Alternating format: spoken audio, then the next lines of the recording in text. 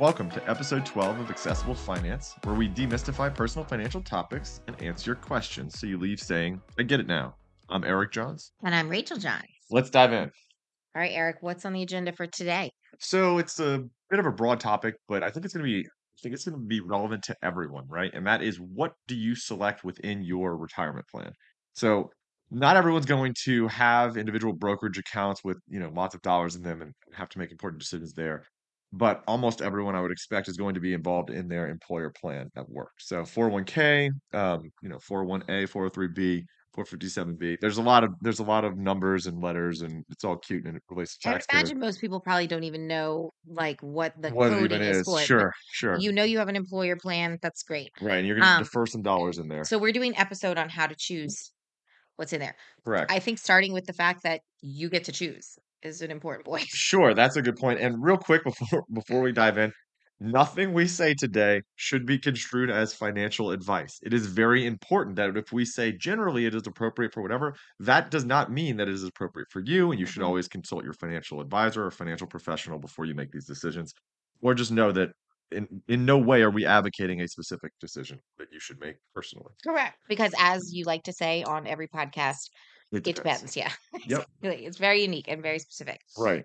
Okay. So point number one to be made is that if you're contributing to your company retirement plan, you still have decisions to make. Yes, correct. There often is a default allocation, right? And a lot of what companies will do is they'll default you into a target retirement fund based on your age.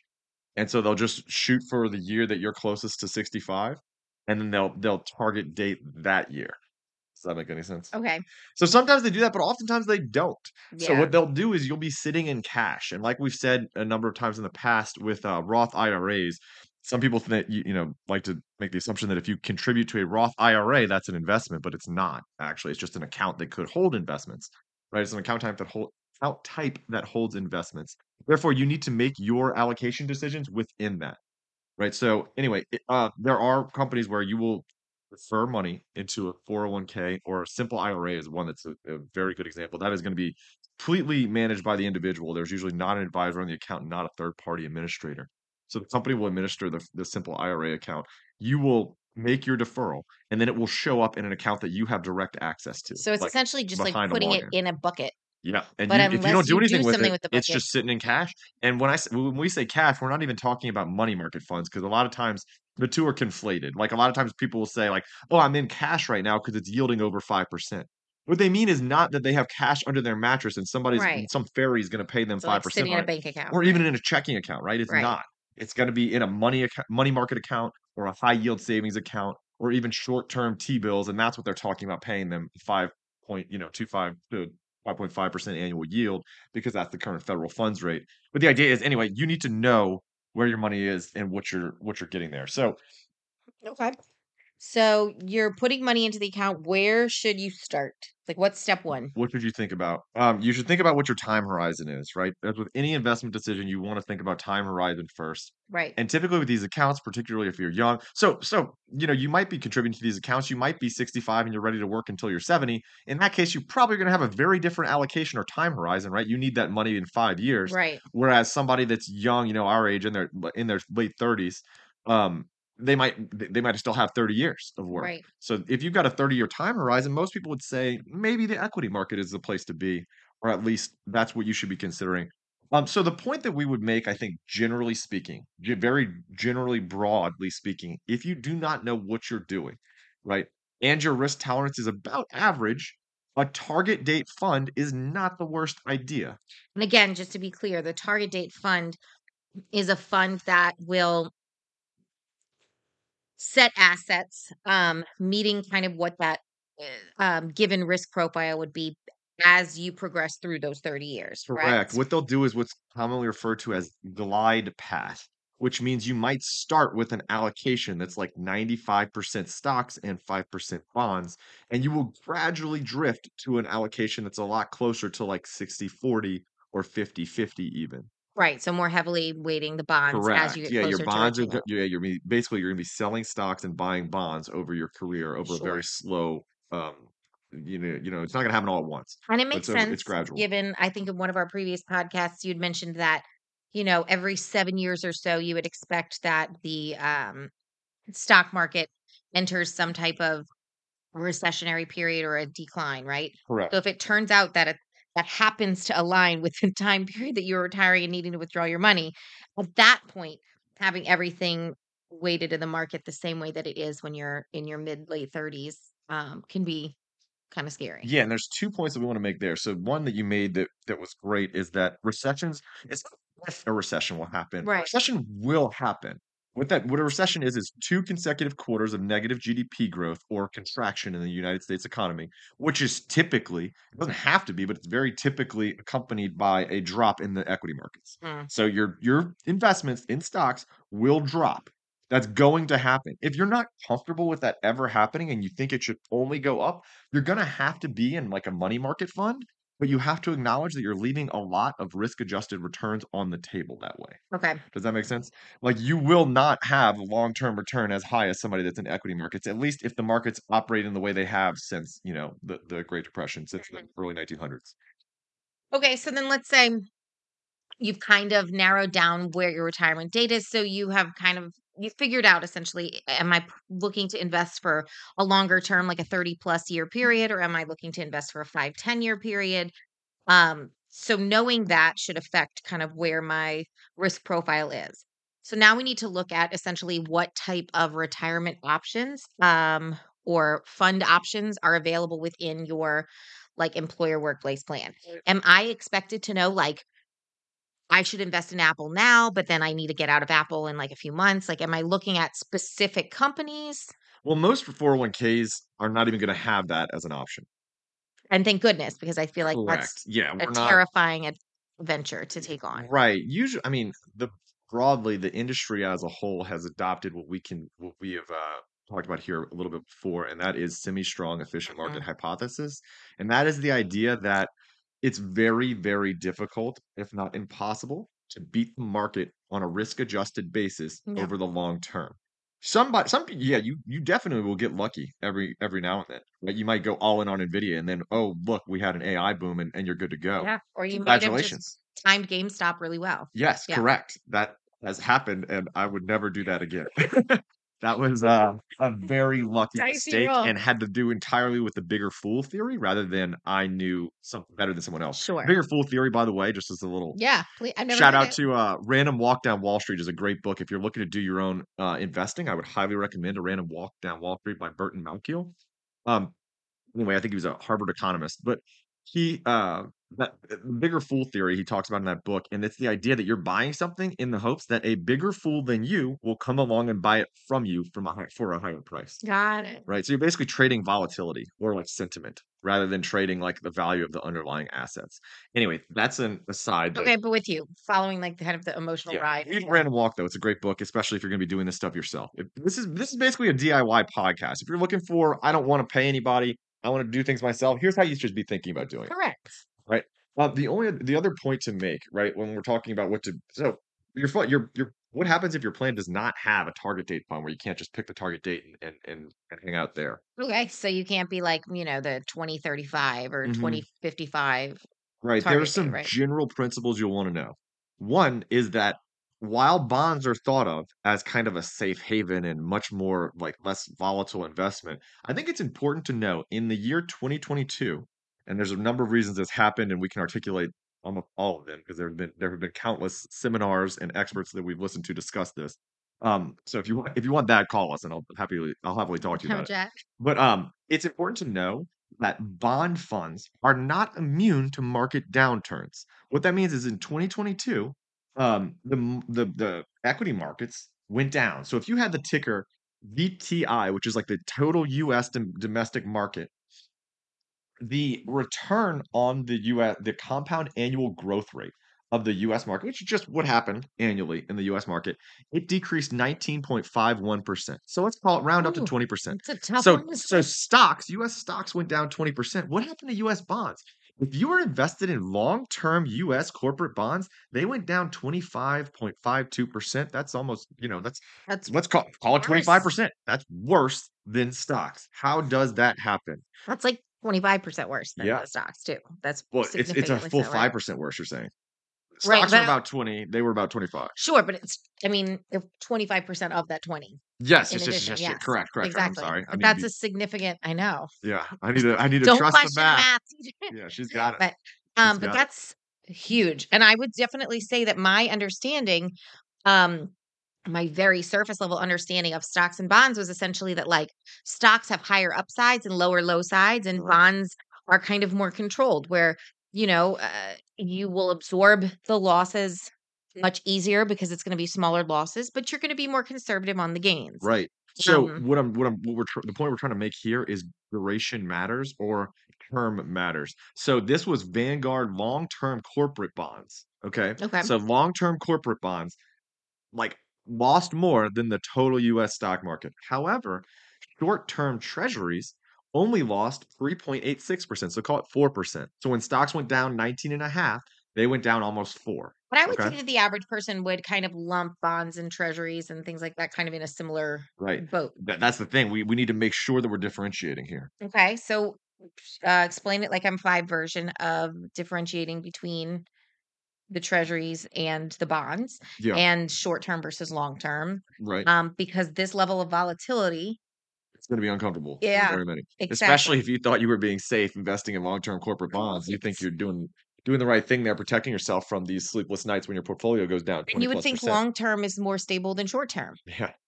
It is not. That is for sure incorrect. So when the federal when the Fed thought of as the Federal Reserve and the Open Market Committee, I'm sorry, FOMC, chaired by Jerome Powell, Okay. they adjust interest rates, okay, or discount rates. So they adjust the discount rate. That's what they're going to pay on overnight lending to banks. So when they raise interest rates, the value, the current market value of long-term bonds are most affected. So the longer the term, it's longer the duration, which is usually like time to maturity. Let's think of it that way. Like so usually thought of as how long until the bond matures. So the longer the bond, the more volatile the price is and the more sensitive they are to raising or lowering interest rates. That's so interesting to me because I would definitely imagine that, like in my mind, I'm thinking a long term period, if you have spikes, since it's kind of over a longer term period, that those spikes would kind of be less felt via the ripples or whatever you want to, however you want to describe Mhm, that, right? Whereas a short term bond, if I have a bond that's like a year long, right? mhm. Um, and there's a lot that happens in that year, right? And it's all over the place. I would imagine that would greatly affect my short-term bond. So I feel like that's kind of Unintuitive? yeah, Yeah. No, I mean, that's how it works, right? I think it's an important thing Yeah, yeah. So to point short out for term, sure. so short versus long, short term bonds are going to be a lot less volatile, which means they will care a little bit less about what the Fed does with interest rates because they're going to be less exposed to those decisions. They're going to be exposed for less lengthy of a term, Time, yeah. right?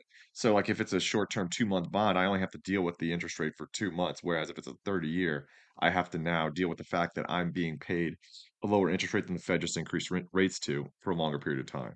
And the So anyway, differentiation between short and long term is where? Like what is that time cutoff? oh, we're talking like 2 or less years and then like 30, Okay. 30 years or more.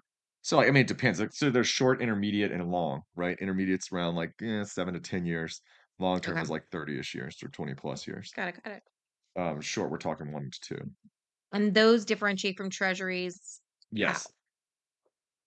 Short term can be either.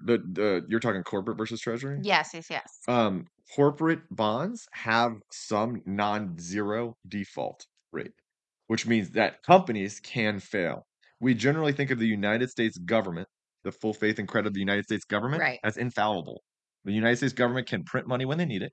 They could, so like we generally think when they run out of money, they'll just print more money. They'll just raise Sure. the debt ceiling and keep going. Granted, Our son asked us there's to been get the some government issues. to print more money Right, yesterday. right. Um, okay, so then do you pay a premium when you're buying treasuries as opposed to corporate bonds for that kind of additional security? The yield will be lower, yes. It'll be Okay, yeah, off, yeah, yeah. So you're yes. paying a premium there. Yes, Yeah, you're okay. compensated for the additional risk you take from buying corporates with a higher yield. Got it. But anyway, the way we would think about it too, though, is I mean, there's a number of ways people will talk about stocks and bonds in a portfolio.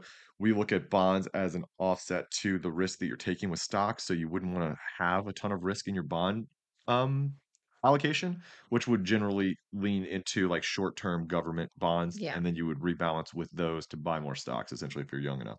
But Got it. back to this was all a long-winded way to make the point, guys. Just make sure that you understand what kind of a bond fund you are buying, right? If you're Yeah. buying these longer term corporate funds, you might perceive a lot less risk than you're actually signing up for. I would absolutely think that. If I see the word bond in my retirement plan and I'm thinking, okay, I want to be pretty conservative, I would think anything that has the word bond in it is infinitely more safe than any kind of um, Right.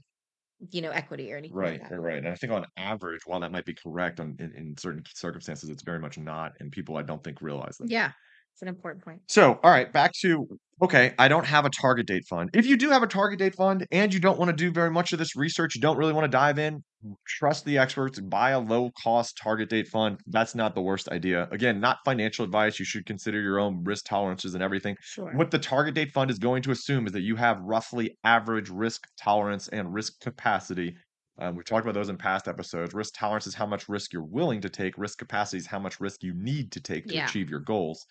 Um, so anyway, target date fund, reasonable to just do, right? Like they are sensible. Let Vanguard rebalance it for you. If you ascribe to semi-strong efficient market hypothesis, which is you're not beating the market unless you have insider information, you're not trying to time anything, then target date fund is completely sensible. If you do not have a target date fund, what should you do? Um, there are a number like, I would say you should read Around Walk Down Wall Street first, right? Like, so get a little bit educated. Yeah. Maybe go to some Boglehead forums if you wanna do that. Boglehead is the name given to the followers of, John Bogle, Mhm. who started, Vanguard. So he was a big proponent of ETFs, so exchange traded funds or index funds, which are basically you buy a little bit of everything because we have no idea who's gonna win. Diversify. Yeah. Yeah. Yeah. We have no idea who's gonna win, so we just buy the broad market, and then you enjoy the returns of the broad market over time for a very low cost. So, low cost like, if you ascribe to that again, if you think that there are active managers that can beat the market, then you obviously like, I mean, we would just philosophically disagree, Yeah. and you do your own thing, like, good luck, right? But if you think that nobody's beating the market, you want exposure at the lowest expense. So you want just exposure to the correct asset allocation at the correct expense ratio. So maybe you decide 80/20 is the right allocation for you. Sure. You're looking for a little bit US market. We would generally say about 65 or 70% US market. And then you want 35 international equity market. And then the other you can go with you could either break it up with in domestic and international stocks, but you would want some exposure to the I'm sorry, not stocks, I meant bonds. You would want some Sure. exposure to the bond market. So you could just shove it into like BND or like a typical Vanguard total US bond market ticker. It's gonna have, Or whatever your retirement plan has as right, well. right, right. That's the thing. You don't get to choose. Right. So some of them are gonna be, they're gonna be they're gonna give you some allocation. Not Whatever they everybody's have. even gonna have Vanguard. They might have just like American funds. So you're looking through your Correct. plan, you're looking for low cost funds. Now, when you Just generally speaking, say you want exposure to US stocks, international stocks, bonds. That's it. Now, when you say you're looking for low cost, I feel like it is unbelievably cumbersome to try to figure out what that is and where to find it. There's so much small print. Trying to navigate through kind of what that expense ratio is. It's challenging to find. And if you don't know what you're looking for or what it means, you'll never find it. Sure. The 401k charge, the plan charges, I think are very well hidden. And Yes. they are, I mean, in my mind, like borderline, like nefariously so, right? Well, and Like that's yes, that's the fair. That's what expense I'm talking about. ratios of the funds they should give you like they'll give you like a list of all the funds available in the plan, and expense ratio is typically one of the columns. So like they will have a column and they're going to say like 0.04%. That would be considered a very low cost fund, Okay. or something like 0.5% or like 50 basis points. That's kind of high. We're getting pretty high at that point. So like you can generally the Vanguard funds, I mean, we're fans of Vanguard. It's shareholder owned. So they're gonna typically be they were the initial like low cost ETF providers. Now almost everybody has some kind of low cost funds. Mhm. And then some of the 401k plans will offer you what are called like actively managed funds, or if you see an expense ratio that's over 1%, so like 1.1, 1.5, whatever, when you see expense ratios that high, that means you are paying for the skill of the person that's managing your that fund to outperform the market, to know better than you and everyone else out there what's going to happen and to act accordingly. So you are paying for active management. So to go Again, back to if you what you think were saying, right, if you if you believe believe active in management's great, yeah, do it. but if you If you believe in don't, semi-strong efficient market, market yeah. hypothesis, You should you never should buy it. not ever be paying. I'm sorry, you should not ever be paying. But I like twirling pins, Rach. That's Uh, just how it goes. Um, but yeah, if you believe in semi-strong efficient market hypothesis, you should not be willing to pay more for somebody to beat the market because on average, it because you doesn't wouldn't happen. believe that that's yeah, correct. I do not think that that happens personally. And I honestly think, I mean, the thing is people aren't coming you don't have any recourse if you pay for that and then they don't outperform the market. They haven't promised you this. They've just essentially sold you something saying, "We can do this." So if you are paying for something like that, they don't outperform the market. You can't go back with pitchforks and be like, Right. you broke your like that. It doesn't work that way. Right. So they get that money regardless. Correct. Um, So know what expense ratios you're paying, know what you're getting for that, right? Like know what you're actually paying for. So like there's some cost just to make the sheer magnitude of trades and to look at everything and to put it all plug it all into software and to yeah, integrate it all. So nobody's going to have a 0% expense ratio. correct. That's not entirely true. There are some loss leaders at Fidelity, but you have to be in Fidelity, and it's not within 401k plans to my knowledge. But anyway, Fidelity does have an S&P 500 ETF that Find that 0% expense rabbit ratio. hole here. Yeah, I know. I went Um, down it. yeah, but rule of thumb is that there's going to be expenses associated with it, Right, but you're they just should looking to be. minimize them whenever And you so can. what would you say is a So reasonable under band? under about 20 basis points or 0.2%, 0.2% or less, that's considered pretty low cost. Okay. If you're above 50 basis points or 0.5%, I would consider that, okay, we're thinking this is probably active. This better be actively managed. I would not want to pay 50 basis points or more, 0.5%, unless I was paying for somebody's expertise and skill in doing the things, right? In Yeah. picking the stocks, 5% picking the is bonds. pretty significant Yeah, for it's something significant. that kind of self Just think runs. about it this way, right? Like you're getting charged that amount of money every year, regardless of what happens in the actual fund itself. Right. Like they could be losing to the market, and then you pay Correct. them 50 more basis points to do that for the privilege of having Yeah. them lose for you. And to be clear, if somebody's trying to actively manage your funds, right, in order to prove that they're actively managing, I would imagine that they engage in like relative more frequent trading than would otherwise take place.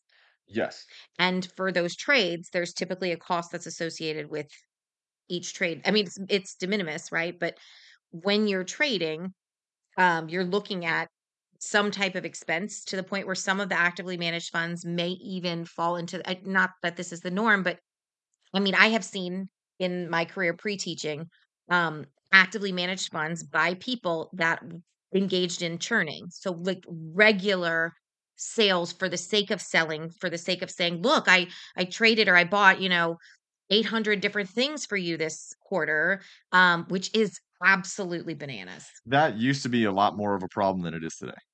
Costs of transactions have Yes.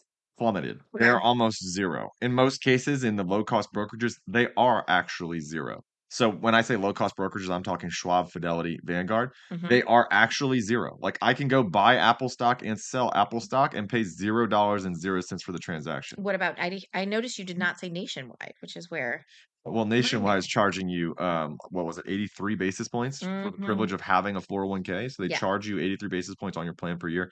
Yeah, it's ridiculous. 401k plans charge a decent amount, and that doesn't even have to do with your fund selection. Correct. So you'll pay 83 basis points to the plan, It's 83 to put the money in the bucket, right? right? And then your funds will also have an expense ratio associated with it. Correct. And then if you pay for active management on top of that, then you would pay an additional expense Correct. ratio. So again, there are These lots numbers about this add up. industry that Yeah. people don't It adds necessarily up. love, and there's good reason for that. I certainly can sympathize. And this is why one of the previous podcasts you even has mentioned this. Being able, like if you're in an employer plan where they offer some type of matching, Oh yeah, definitely take the contributing up matching. to the matching is huge. But then frequently that's not enough to necessarily target the amount of money you would need for retirement. So, depending upon situation, again, not like financial advice for you individually, but oftentimes what we may recommend is something along the lines of, yes, contribute up to the matching of your plan. If you have a great plan, like a truly great employer plan, like provided plan, then you might contribute the rest and the remainder that you need for retirement there. Otherwise, you may set up your own separate account through one of those low, like Fidelity, Schwab, et cetera, to really kind of make up the difference between what you would be contributing for matching from work and what you truly need for retirement. Mhm. Um, so personally, that's what I do. That's what we do. Yeah, yeah, take the match and then invest the rest in the best 401k plan because there Right. will be differences between yours and your spouse's. There will almost definitely, unless you're at the same employer. Correct. Anyway, guys, all right, thanks for listening. If you enjoyed today's episode, please follow and review the show. And if you have any topics you'd like discussed or financial problems you'd like solved, reach out to us at podcast@equilibriumfp.com or visit our website at equilibriumfp.com. Yeah. Till next time. All right, thanks.